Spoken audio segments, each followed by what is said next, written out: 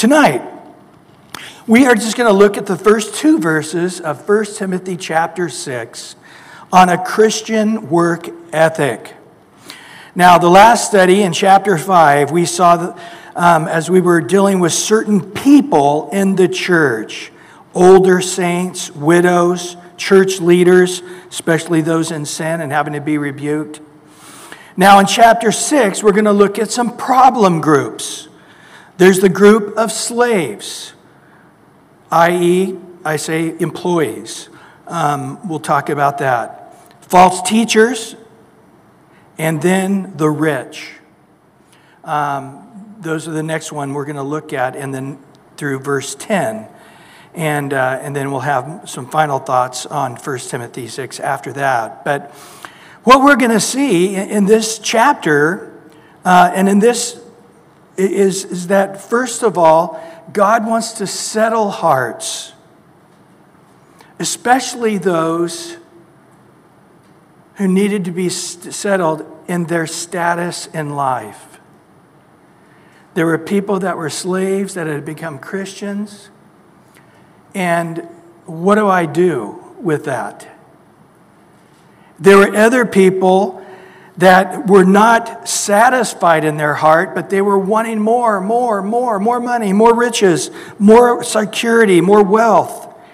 And whatever they did, they could not find any status of life, poor or rich, to satisfy.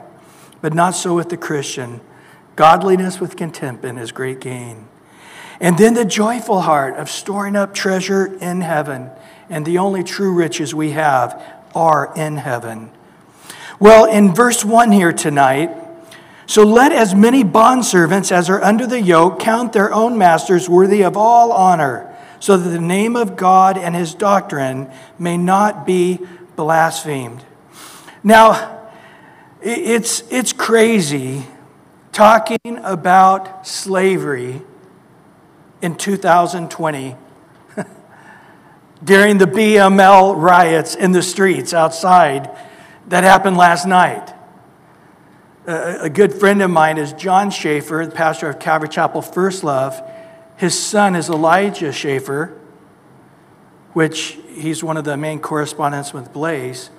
And he was on the news tonight because he got badly beaten up last night by the BML group as he was videotaping. But it's crazy talking about this. But I do want to say that when we're talking just about slavery, we're not talking about always the same thing. Okay? So let's first understand the Old Testament slavery under Judaism. Okay? So let's first understand that when they left Egypt, God made them get rid of their idols. They didn't do it, but the idea is they got rid of their idols. They were to leave certain practices of the Egyptian way of life behind them. Really, the way the world was, the whole world was that way. With a lot of things, marriage and slavery and incest and a lot of things that God just said cannot exist in my people. And you're going to be my people, and I'm going to be your king and your God, and you're going to walk in the way, in a moral, ethical way that I'm setting up that nobody else in the world is doing. However, the Lord tells us that he couldn't bend them too fast, too far, or the branch would break, in essence. And so he didn't want polygamy. He didn't want divorce. He didn't want slavery. But because he knew that they would not leave those practices, God said, be my people, you got to give up those practices. They just said, later, we're out of here. We're going to go do our own thing. We're going to be our own country. We're not going to be a part of Jews anymore. So God had to say, out of concession, you can divorce, but here's the boundaries. You can have more than one wife, but here's the boundaries. You can have slaves, but here's the boundaries. And the boundaries were so stringent that those issues eventually disappeared over time. For example, I'm not going to get into the big teaching on this, but for example, in polygamy, you could have more than one wife. But here's what God required. When you died, guess who got the inheritance? The kids of the wife that was least loved. Brilliant, isn't it? Isn't it brilliant? So the guy who loved this wife the most and loved these kids of that wife the most got nothing. They didn't get an inheritance. But the community says, hey, this wife here was the least loved. Her kids get everything. So guess what? People just decided they didn't like polygamy so much after all. In slavery, God set boundaries and said, you've got to treat these people not good, but great. And if they were a Jewish slave, they became that way by the community. A guy might be a drunkard or lazy. He's not being a good husband. He's beating his wife or beating his kids. He's a gambler, whatever. And he's not able to take care of his family. The elders of the community would say, you're going to be a slave. Basically a prison sentence, in a sense. Not anybody could be a slave owner. It was only the elders of that community. And those guys would come, it would be for 6 years they'd have to be a slave. Now, if they had a wife and kids, they also could come, and it was a different scenario for them. But this guy had complete power over that slave. He couldn't kill him without permission from the community, but he could beat him, he could do a lot of things. But he was to disciple him, love him, teach him. What normally happened, and by the way, during the 6 years, the slave owner had to put away his salary to the side. So after 6 years, if the guy wanted to leave, he got a 6 years combined salary. Plus, he was supposed to be given food and seed for the field because he would go back to his property and live. Man, put me under that slavery. I don't mind doing that for... So often what would happen is at the end of the 6th year, it was up to the slave now. You can take this pile of money and the horses and the seed and everything to go back to your own farm and take your family and get your life going back again. Or you can go to the front porch of the slave owner and say these words, I love him and I am not going to leave here. In essence, the best version of me is when I'm in submission to this man. And I'm afraid if I leave my life under his control, I won't be the same person I am right now. So he would put his ear against the doorpost. They would put a hole in his ear and give him an earring, which meant he would be a lifelong slave, which was an honorable position in the society because they know that he's a lifelong slave, a bond slave, because he's the one who chose it. And the master's like, I already got too many. I don't need you to stay. Go, here. I'll double your salary. Get out of here. But it wasn't up to the master. It was up to the slave, whether he stayed or went. So it wasn't an oppressive slavery like we saw in our country or even in Rome. Now let's talk a little bit about the Roman slavery. Understand that in the Roman society, there was only one citizenship, and that was a Roman citizenship. Okay? So you either were a Roman citizen or you had no citizenship. And in essence, you are nothing. To have any kind of status in the Roman society, if you weren't a Roman, they didn't really have employees like we understand them now. People were slaves. And they estimate that the Roman society was about 120 million people at the time that Paul's writing. This is historians taking a guess at it. And about 60 million slaves, according to the writings. So about half of everybody was a slave. And so when we say slave, to them it was sort of like, you're not a Roman, in essence. And so people became slaves for almost any reason. If you were a prisoner of war, you became a slave. If you were a criminal, you could be sentenced to slavery. You could be sold into slavery because you owed money and you couldn't pay your debts. You became a slave if you were kidnapped. Slavery. If your parents were slaves, you would be born into a slavery and you would be a slave from birth. And so there is a lot of ways that you could end up with the status of a slave. However, understand that a lot of slaves in the Roman Empire did not have it so bad. They actually had it quite good. Many of them would attain degrees of status, treated very kindly by their masters, respectable and important skilled jobs, medical doctors, lawyers, tutors, teachers, professors, scholars, estate managers, entertainers, musicians, librarians, personal secretaries, accountants. A slave could be a very close friend. Eventually, he could buy himself out of slavery. He got paid so good. Or, often, in the will, when the person died, he would give his lifelong slaves their freedom.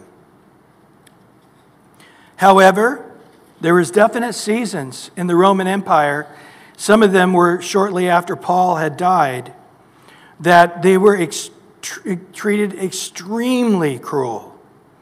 Nero, I won't even talk about how he treated slaves, but many of them were condemned to hard labor, beaten, chained, branded on their forehead a runaway, crucified, even killed or punished by their owner with a death sentence. The Greek word slave here, zeugon, actually speaks one who is under the yoke. A word which meant bondage, enslaved, weighed down, very heavy weight. So I'm going to suggest here that Paul understood how oppressive the weight of slavery was. One Roman writer said this: old slaves should be thrown into the dump. When a slave is ill or do not feed him anything. He is not worth your money. Take 6 slaves and throw them away because they're nothing but an insufficient tool. So the question is obviously going to be asked, why did not Paul or God in the New Testament condemn slavery? Try to stop it. And a very simple answer is this, is Christianity wasn't very big at the time of Paul. There were very few Christians in the world. It wasn't a big group of people until hundreds of years later, by the year 300 AD, now the amount of Christians in the Roman society was substantial. But even if that were the case, where the Lord says, everybody get your sword and fight against the oppression of slavery, Rome would have turned on the slave revolt, and it would have been a catastrophic and a brutal amount of slaves who would have died. So what was God's plan to stop slavery? It wasn't to go to war with the slave owners. It was to use the Christian principles to end slavery. 3 basic attitudes, 3 basic understandings that God gave to the slave and those who were slave owners. The first was by affecting the slave owners themselves. He was to treat slaves fairly. The Bible tells them they're to do this. Treat them like employees rather than someone that they were owned. And even compensate them fairly, paying them. In Colossians 4:1, he says, "Masters, give your bondservants what is just and fair, knowing that you also have a master in heaven." So God gives a warning and says, hey, I'm going to treat you very possibly the way you're treating your servants. You're my servant. How do you want me to treat you? And especially talking about reward or lack of reward for eternity in heaven. So take care of your slaves the way I'm taking care of you. Because Bible, New Testament definitely teaches all of us that we are all go to the front porch of God's house and put our ear on the doorpost and say, God, forever I want to be your bond slave, because when I'm submitted under your authority is the best version of me. When I'm submitted doing your will, that's the best human version that I'll ever be on this earth, when I'm in full submission to you, God. So Paul would say, I'm a bond slave of Christ. It was this Jewish understanding that he says is a picture of how Christ was, and it's a picture of how all Christians are to be. So now, I may be a slave owner, he says, but you are yourself a slave under Christ. And therefore Christ, in essence, figuratively so, is your slave master. And how does he treat you? With kindness and love and fairness and blessings. Then this should be how you are a master as well. Secondly, by affecting the slaves, by giving them a way of seeing themselves in a dignity or a dignified way, even though they were slaves. In Galatians 3:28, he said, neither is there Jew nor Greek, neither slave nor free. There is neither male nor female, for you are all one in Christ Jesus. So especially in the church, we're all equal.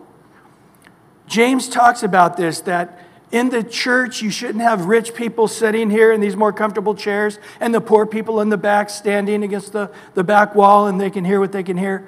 He said, in the church, that right there will bring judgment of God upon you if you treat the rich differently than the poor. Because in the church, we are not to recognize the status that you have in the world. In the world, you're rich, and here, you're just a simple Christian. In the world, you're a famous person or a big politician, or you're a wealthy businessman that has a lot of power. But when you come into the church, we are all just equal children. As we worship, as we pray, as we talk amongst each other, we're all equals. Can you imagine that mindset in any society? Especially a society like the Roman society? When people began to get that,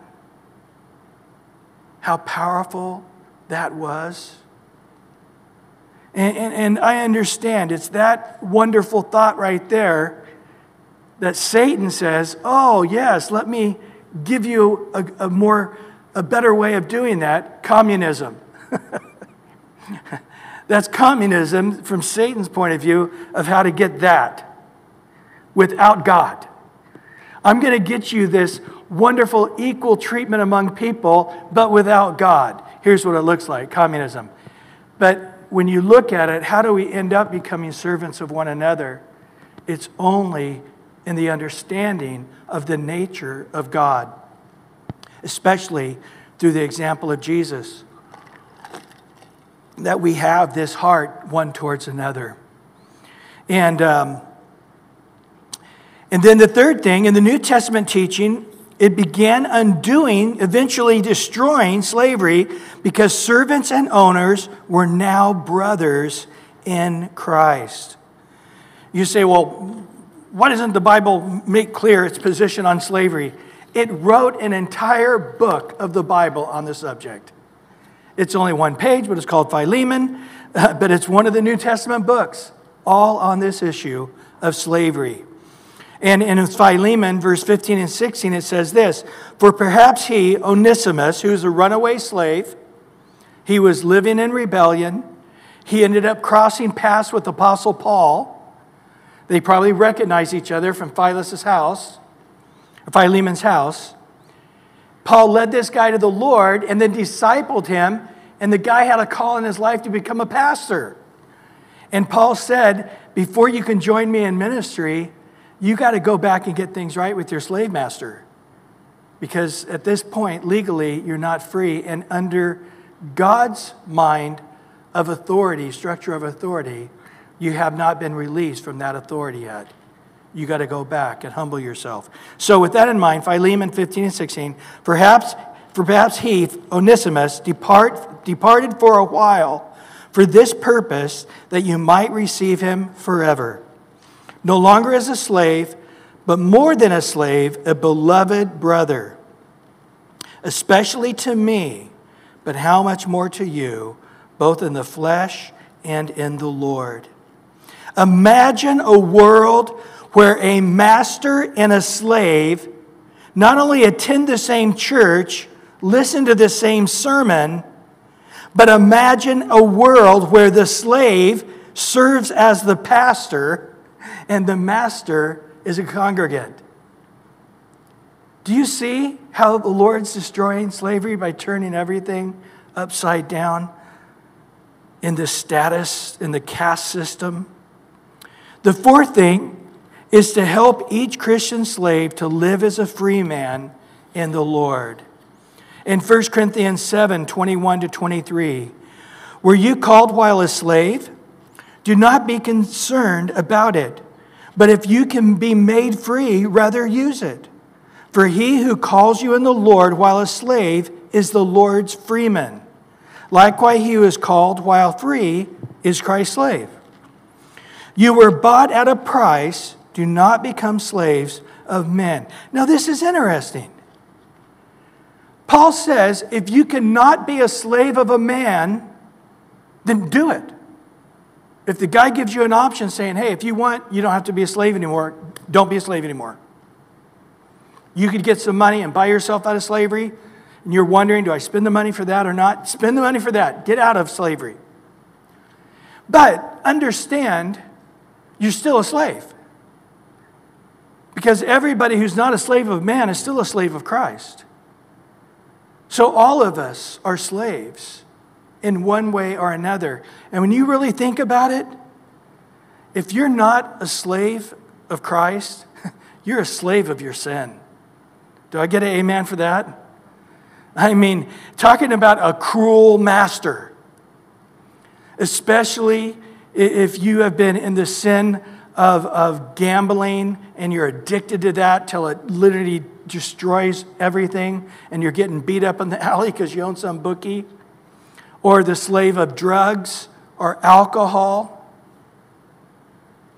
There's a lot of things that literally can surprisingly addict a person, and they don't see it until it's literally too late. And then you think, oh, I can quit drinking. Oh, I can quit gambling. I can quit. And then they think over the next couple of years they can quit whenever they want, but they can't. And it's just causing more and more and more destruction. There's a lot of things we can put ourselves into slavery. But then, of course, the devil's working overtime to get you into his slavery too, right? With an addiction to pornography or to sex or in some other thing that he can just keep you in bondage by guilt because you're not even a Christian, you don't even believe in Christianity. You still are made in God's image. You have a conscience and you feel guilty. And the weight of guilt itself will age you, will destroy you. Just the sense of shame from your sin that you're addicted to or that you're struggling with or you don't want anybody to know that you're doing. Just the secret shame of it is enough to keep you in slavery, isn't it? So when you think about it, guys, everybody's going to serve somebody, as Bob Dylan said. I told him that, and he put it in a song, Got Rich. I was only 3 years old at the time, but I was very, very profound. And you're going to serve somebody. It's either going to be the devil or the Lord or your flesh. You're going to serve somebody. But serving Jesus, that is where there's true freedom. But if you're a Christian and you're not under his yoke, what's the yoke? The yoke was a big giant block of wood you put on an oxen. And Jesus says, come unto me, all you are weary and heavy laden, and I'll give you rest. Oh, good. What do? Take this yoke upon you. And he said, my yoke. Yokes were made specifically for each oxen, according to their backbone structure and their muscles. It was like a glove. And the Lord says, take my yoke on you. And don't change your back muscles. Let them change into this mold of me. And as you carry that yoke, you'll find a rest for your souls. Because my burden is easy and light. And in that burden of carrying Christ's yoke, we'll find a rest for our souls.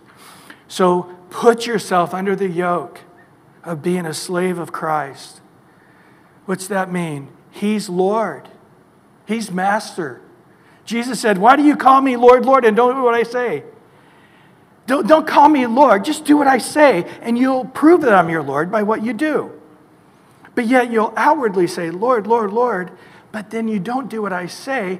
So you're making everybody think that I'm your Lord and Master when that's obviously not the case. But it's interesting that even in that teaching, Jesus says it's not him, the master, putting you under him as slave. It's you coming under him and saying, be my master. Do you see the difference? So that's why he says right there in verse 22, likewise, he who is called while free is Christ's slave. But then you were bought at a price. Don't be a slave of any man. Just a quick note. I've had, especially living in San Diego, a military town. People say, hey, I'm thinking of going to the military. What do you think? And I tell them each time, you are willingly putting yourself in servanthood unto the government. You can't go when you want to go and stop when you want to stop, move where you want to move, and do what you want to do. They have control over you until your contract is up. Can God call a man to put himself under a yoke of slavery to the government or to something like that for a season? Yes, they can. But you need to be called to it. So you don't just go into the military because you don't have anything better to do as a Christian. It's like you're called. You're called into the military. Then that's your calling. Then join and sign up for 4 years or whatever. But you understand that for that next 4 years, if God says, hey, go be a missionary and wherever, you can't just show up one day going, hey, I'm quitting the military, just let you guys know. And they're like, hey, you got 2 more years on your contract. What are you talking about? Yeah, well, but this missionary gig came up, and I think I'm supposed to be a missionary, so I'm going to go do that instead. Yeah, if you don't show up on Monday morning, we're putting you in jail. You're not a freeman. So I can say there's times when God has called people to put themselves under the yoke of another, but it needs to be a calling. Just a little side point there.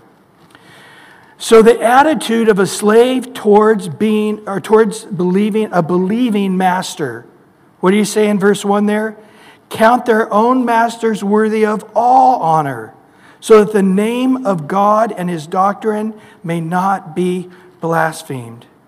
So in this Roman society, everyone, employees or slaves, would have been treated as a lesser class citizen than they are, just to shut up and take it. Thus, Christian owners need to change how they're treating their fellow man, even if they're a slave or an employee. and stop mistreating them and treating them with respect and as an equal.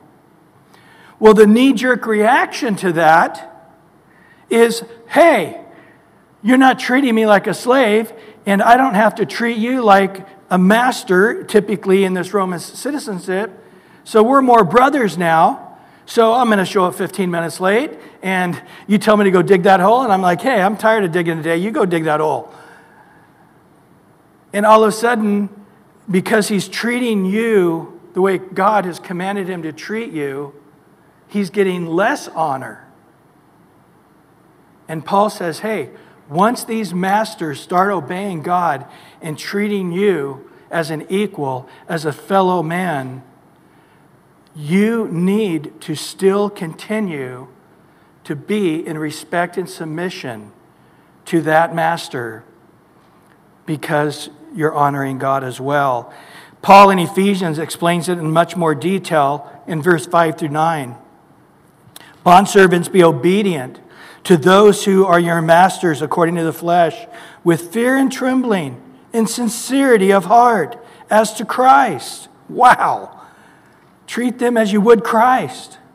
Not with eye service as men pleasers, but as bondservants of Christ, doing the will of God from the heart, with good will doing services to the Lord and not to men, knowing that whatever good anyone does, he will receive the same from the Lord, whether he's a slave or free.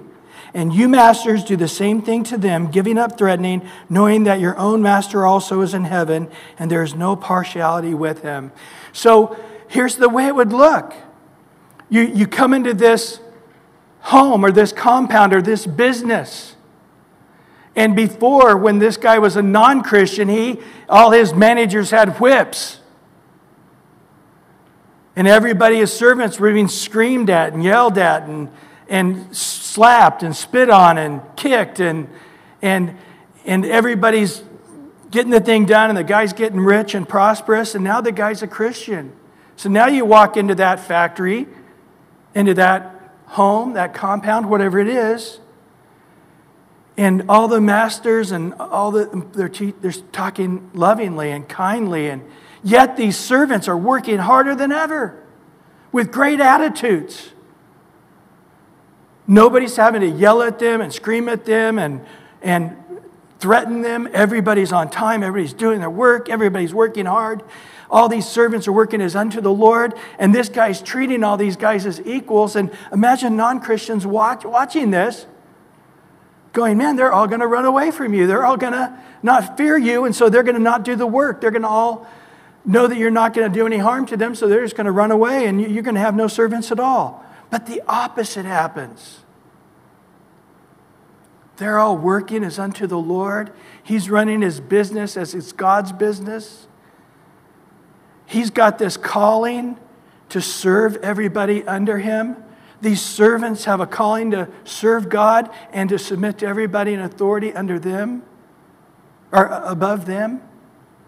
And you got this beautiful thing happening. And they're going to come in and marvel at this, going, how can such a thing be? But if they went home and just tried to work that out on their own, hey, everybody, no whips are going to be carried anymore. Nobody's going to be yelling at you.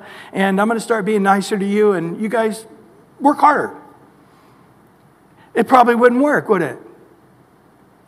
Because the whole key to this recipe is that they're all doing it unto God to give him glory. It's something that happened in the heart by the work of the Spirit. Now, it's hard for us in the United States to hear this with our history of slavery.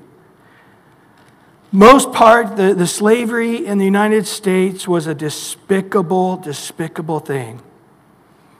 It wasn't, as in the Roman Empire, that was purely economic. You could be any color and be a Roman citizen. You could be any color and be a slave. But in the United States, slavery was purely on race. If you were dark-skinned, even if you weren't a slave for some reason, you would be treated like one still, right? If you had a black guy that wasn't a slave, how would he be treated? Even if he was a freeman, he would still be treated as if he were a slave, wouldn't it? There was not like, oh, yeah, I'm going to treat you normally. Oh, because you're a freeman, I'll treat you like every person I know. No, it was purely a race thing. And therefore, it goes against so many principles of God as you study the Old Testament. It was a race, color. It was cruel. It was about greed. It was immoral, unethical. And the Bible and God were blasphemed as men tried to Christianize this horrific slavery.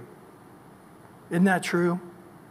They tried to make the Bible seem that what they were doing was correct as they took out selective verses and tried to somehow say that God is the one ordaining this.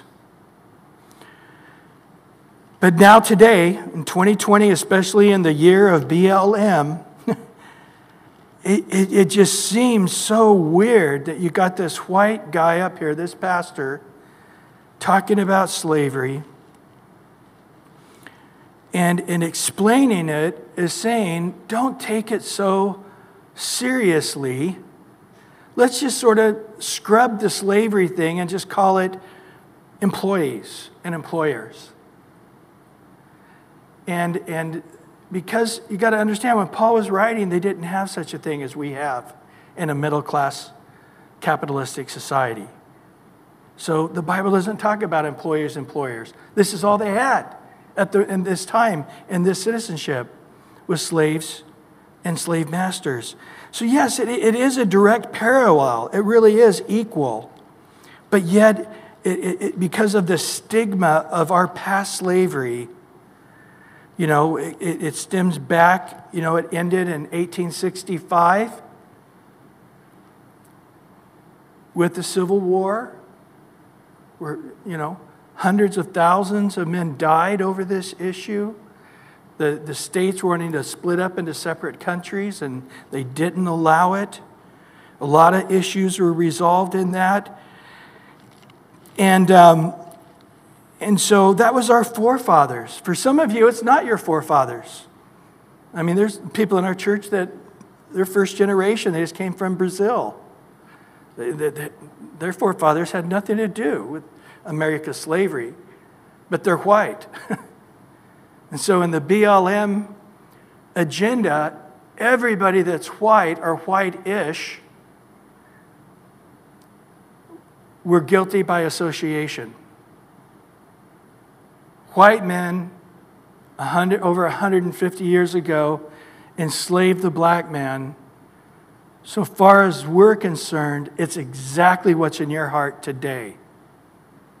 And you're equally as equal because your great-great-grandparents were a part of that. And you're going, I just came from Brazil like 10 years ago.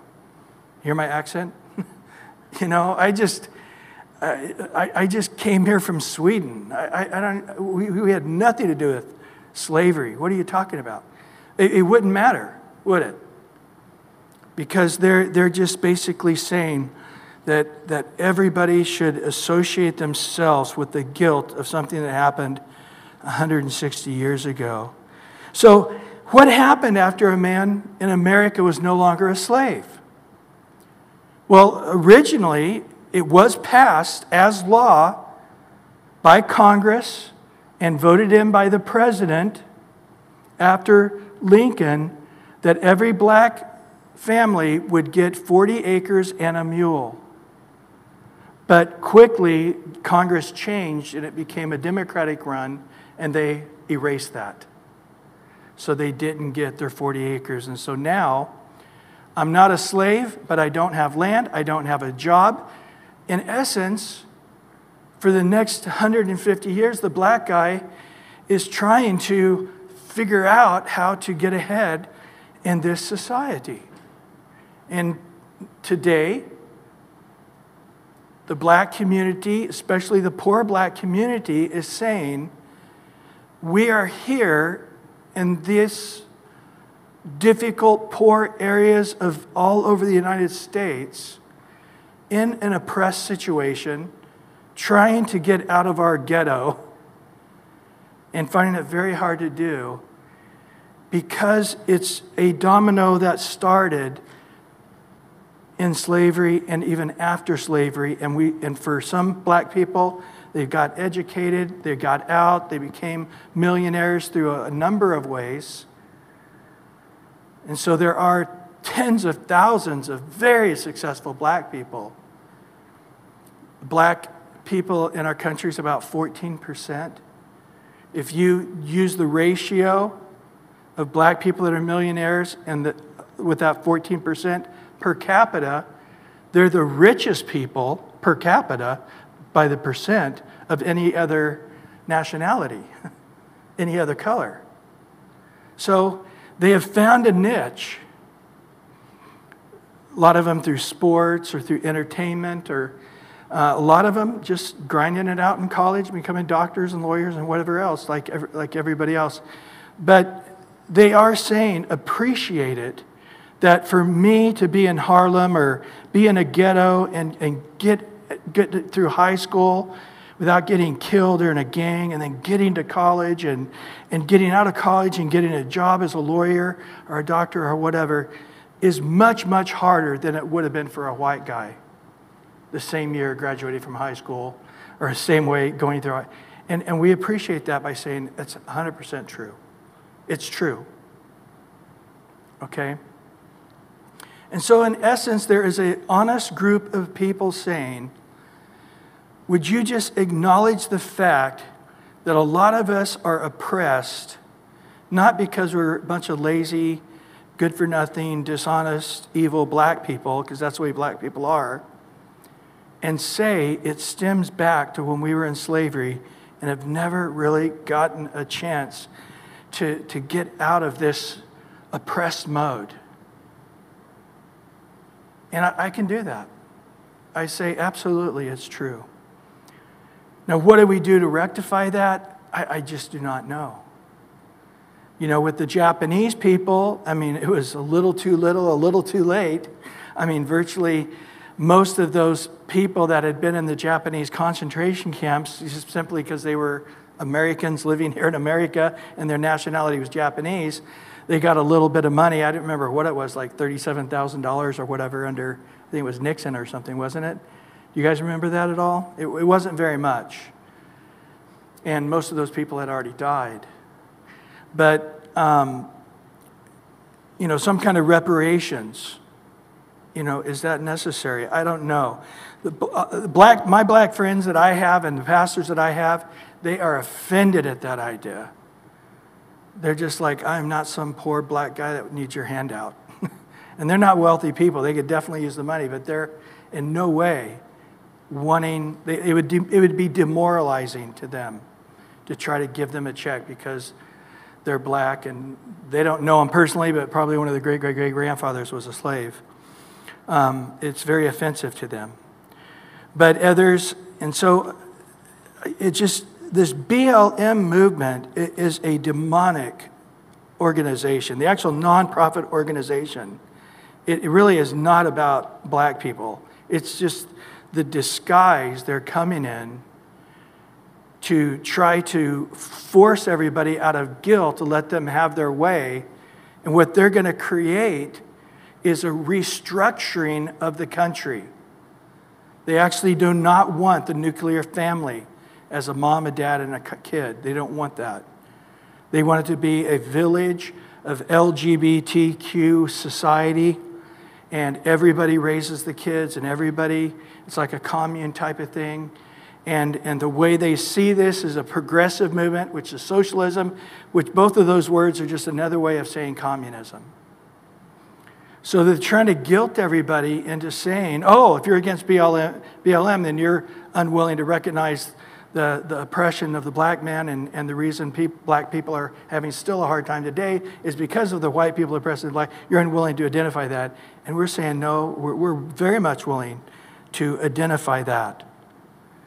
But we're not going to buy in and let you shame us in by guilt into the BLM agenda, which is not any of that to do with the black man. It's you're trying to take over the country. Will they be successful? I don't know. It seems like eventually they might be. Dinesh D'Souza, he basically said that the liberals, the progressive liberals, they are so self-righteous that they believe their view of the world is so righteously right that they come down and say the ends justify the means. So if you can steal and lie and cheat and do any wicked thing, it's okay because your means will be justified by getting to this righteous end. So they're going to be willing to be brutal and beat you and burn down your building and threaten you and, do whatever it is to bully you into submission. And the conservative right is never going to be that mean. We're never going to say, come on, man, we're going to bring fire with fire. That's just not going to happen. We're not willing to lie and cheat and steal and be brutal to bring about what we believe is the correct end. So when you look at those two formulas, eventually they're gonna win simply by meanness. But don't let your hearts be troubled. God's plans for us are good and not evil, to give us a hope and a future, right? In this world, we're gonna have tribulations, but we're gonna win at the end. Don't let your heart be troubled. Believe in God, believe in Jesus. He has a mansion waiting for us. But how's it going to end in the United States? I don't know. I do know prophetically we're eventually not important. The Middle East is important. Europe is important.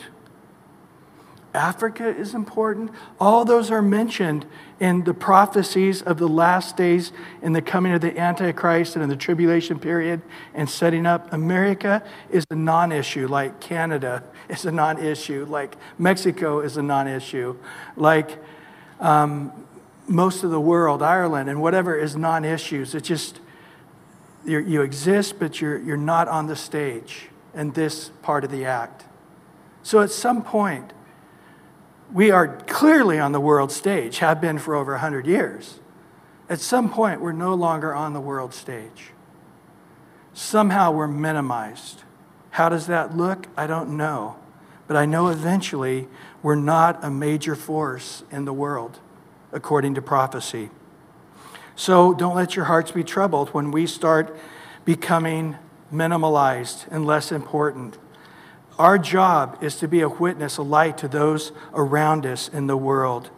But for sure, we can say that the principles that God wanted a slave to have towards a slave master and a slave master towards a slave is the same attitudes that God wants us to have from employers to employees and vice versa. So Francis Folks writes, the principles of the whole section apply to employees and employers in every age, whether in the home, in business, or in the state. So the passage here answers the question, how do we maintain a good biblical work ethic in a world that rejects biblical concepts of work? The answer is, as the Bible instructs a slave towards his master, so you need to have that same work ethic towards your employer. Well, in verse 2, and those who have believing masters, let them not despise them because they are brethren, but rather serve them because they are who are benefited, are believers and beloved, teach and exhort these things. So guys, respect your employers, inspect your slave owners when they're trying to start this service. Let it happen. And don't resist it. Don't make this formula go all bad because you're taking your freedom and disrespecting the person who's trying to treat you as an equal. Paul argues that the Christian slave does not have taken advantage of the Christian master, but rather greater service, better service can take place since the master will benefit from such service, since both are believers, both are dear to God. We should never expect special treatment because of our bosses or our supervisors, our fellow Christian friends of ours. Instead, it should motivate us to work even harder because we can then be a blessing to one another. So in conclusion, Paul reminds slaves that we are not to rebel or to run away or to act insolent or do as little work as we can. Paul instructs us that we are to stay focused on honoring God, opportunities to witness, bring glory to the gospel. If slaves are to serve their masters honestly, in obedience, integrity, much more, we should be willing to serve our employers with honesty, obedience, and integrity. Why? What's Paul's reasoning? So that masters would learn to respect the name of God and the word of God. When I was in carpentry, a good friend of mine, a good Christian friend of mine, brought me into carpentry as a mainframer. And every Friday, he would say, come on, we need to, go over, and we would get our bags and empty all our 16 penny nails and our 8 penny nails out and put them in the boxes, and any other thing we had from that job we'd give back to the boss. And I did not understand it until several weeks into it when their other guys were working with us, and on Fridays they would go over and they would start loading up like 5 times more than ever put in their bag of 16 penny nails and 8 penny nails from the boss, because they had a part-time job on the weekend and they were basically stealing the nails for their part-time job. But what I had been doing with my friend teaching me, we were doing the opposite, saying not even 1 penny, not even 1 nail shall we take with us that we didn't purchase. And our boss was a non-Christian. So what a great testimony being a Christian, honest worker is to a non-Christian employer, and also to all the other employees who are watching. So Paul instructs us to help and understand the work calls for obedience in the Lord. We do not work hard simply because the boss is looking or we have just come up with a performance review. Colossians 3:2, servants, obey in all things your masters according to the flesh, not with eye service as men pleasers, but in sincerity of heart, fearing God. We should be honorable, legal, biblical, ethical before God. In our culture and society, we sometimes separate the sacred from the secular, but there's no such division in God's universe. All work that honors and glorifies God fulfills the need that can be done to glorify God. 1 Corinthians 10:31, whether you eat or drink, whether you do this or do that, in all things, give glory to God. So in our work life, it's not secular job, and then I go to church and I have a sacred job. No, all our jobs are sacred if we do them as unto the Lord. So work provides an opportunity to witness. Work provides a way for us to speak about who we are and what we care about. Does your work and how you do it show your love, your commitment, your obedience to Christ? Matthew 5:16. Let your light so shine before men that they may see your good works and glorify your Father in heaven. Amen. Lord, thank you again for your word tonight, and just ask you to as we go line upon line, precept upon precept, we know that you're speaking into our lives things, maybe not for right now or not even for the past week, but for the week to come, and we don't even know about it. But we want to know you, your nature, your heart, your mind. And it does change us how we are to view this world around us. As we take time just to sing a couple of songs, you might just want to say, I just want to come and just worship the Lord. Or I want to come and just as I take the bread and the juice, to say, Lord, I want to honor you. And I ask as I take this bread that you would break yokes in my life. Maybe there's some addictions that you're a slave to. Maybe there's things that are causing you to be in bondage. Be it unto you according to your faith. The woman that had the hemorrhage, she purposed in her heart, if I touch the hem of his garment, I'll be made well. In 12 years, she had that issue of blood. She was made well. So you can take by faith that bread tonight at the Lord's table and let him touch you and you touch him. And to break that yoke and to believe God. Be it unto you according to your faith. And then to just say, Lord, by your blood, cleanse me to be a man of God, a woman of God after your own heart, to do all your will.